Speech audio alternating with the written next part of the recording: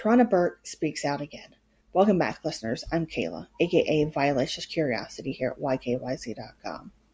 In the aftermath of the Harvey Weinstein conviction, Tarana Burke wants people to know that we are still not understanding survivors and victims of sexual assault. And we need to do more because people are going to be jurors in upcoming trials. And also, victims and survivors still need help. She spoke to Harvey Weinstein's victims, and she said they weren't like popping champagne bottles and cartwheeling in the street when this verdict came out, end quote. She talks of how people want more than justice, and I can attest to that. And there is evidence to back this up. People want to be healed.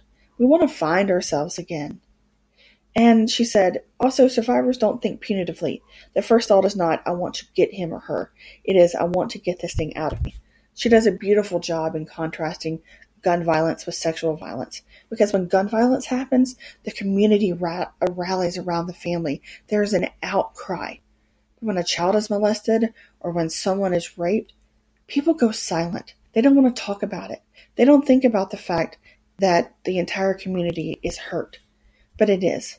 When someone experiences sexual assault, it affects an entire community. And we need to change our view.